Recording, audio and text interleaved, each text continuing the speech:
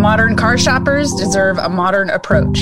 This is the Car Biz Podcast, where we're throwing out the traditional approach to selling a car with common sense strategies that just plain work.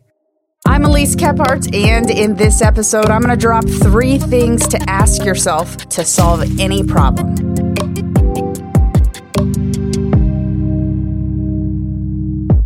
This math equation isn't even going to be difficult.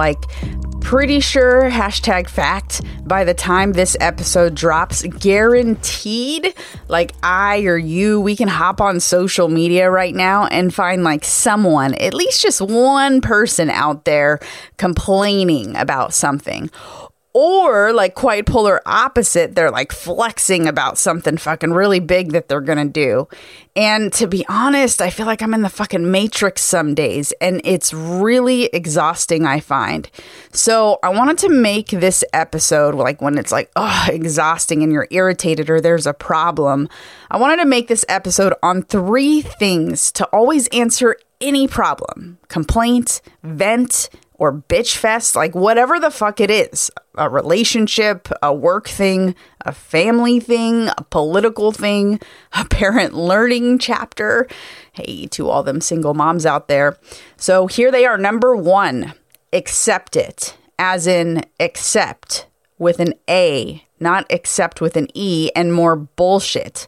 You fully grasp and accept whatever it is that you're whining about, and you just accept what it is. If it's anything involving the past, Timon and Pumbaa, that shit, Hakuna Matata in a box of shit you can't control.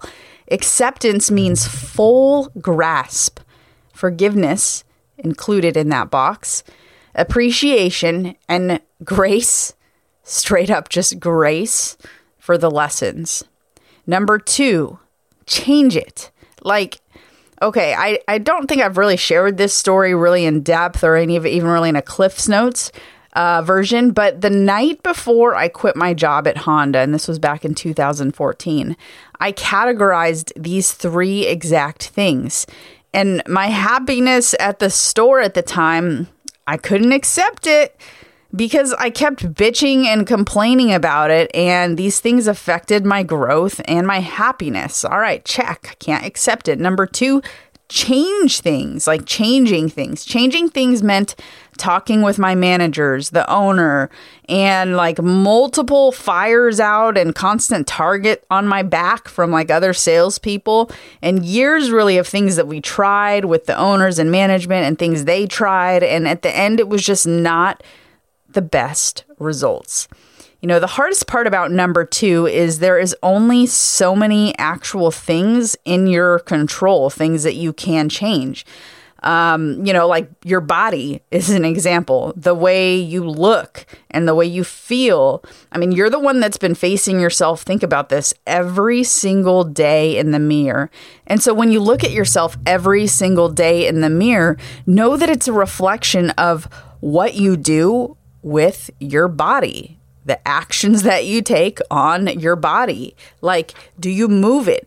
If you move it, do I feed it? Am I feeding it good shit? And even this one I found to be helpful. Most people will find surprising, but at least 6 hours of sleep a night, good solid sleep.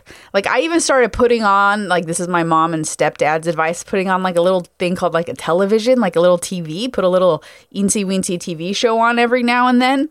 So it's Friends that I watch kind of religiously with my 9-year-old. That's halfway to 18, by the way, but that's a whole nother topic. Or Amazon Prime. I logged in and got my password for Amazon Prime. And control is a really big thing for us OCD types out there, like yours truly. So set aside the shit that you can't control and focus on the box of things that you can. And number 3, move on.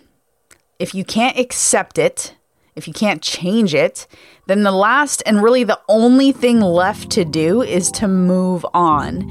And move on, it's move on from the things that bring you down, that take up a rent in your brilliant brain that God gifted you. Move on from the people who have no real intention but to use you in one way or the other. The ones who smile to your face and talk shit about you in DMs. I see you.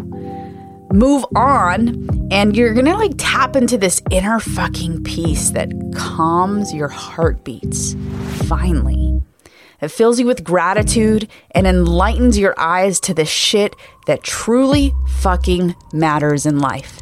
Accept it, change it, or move the fuck on.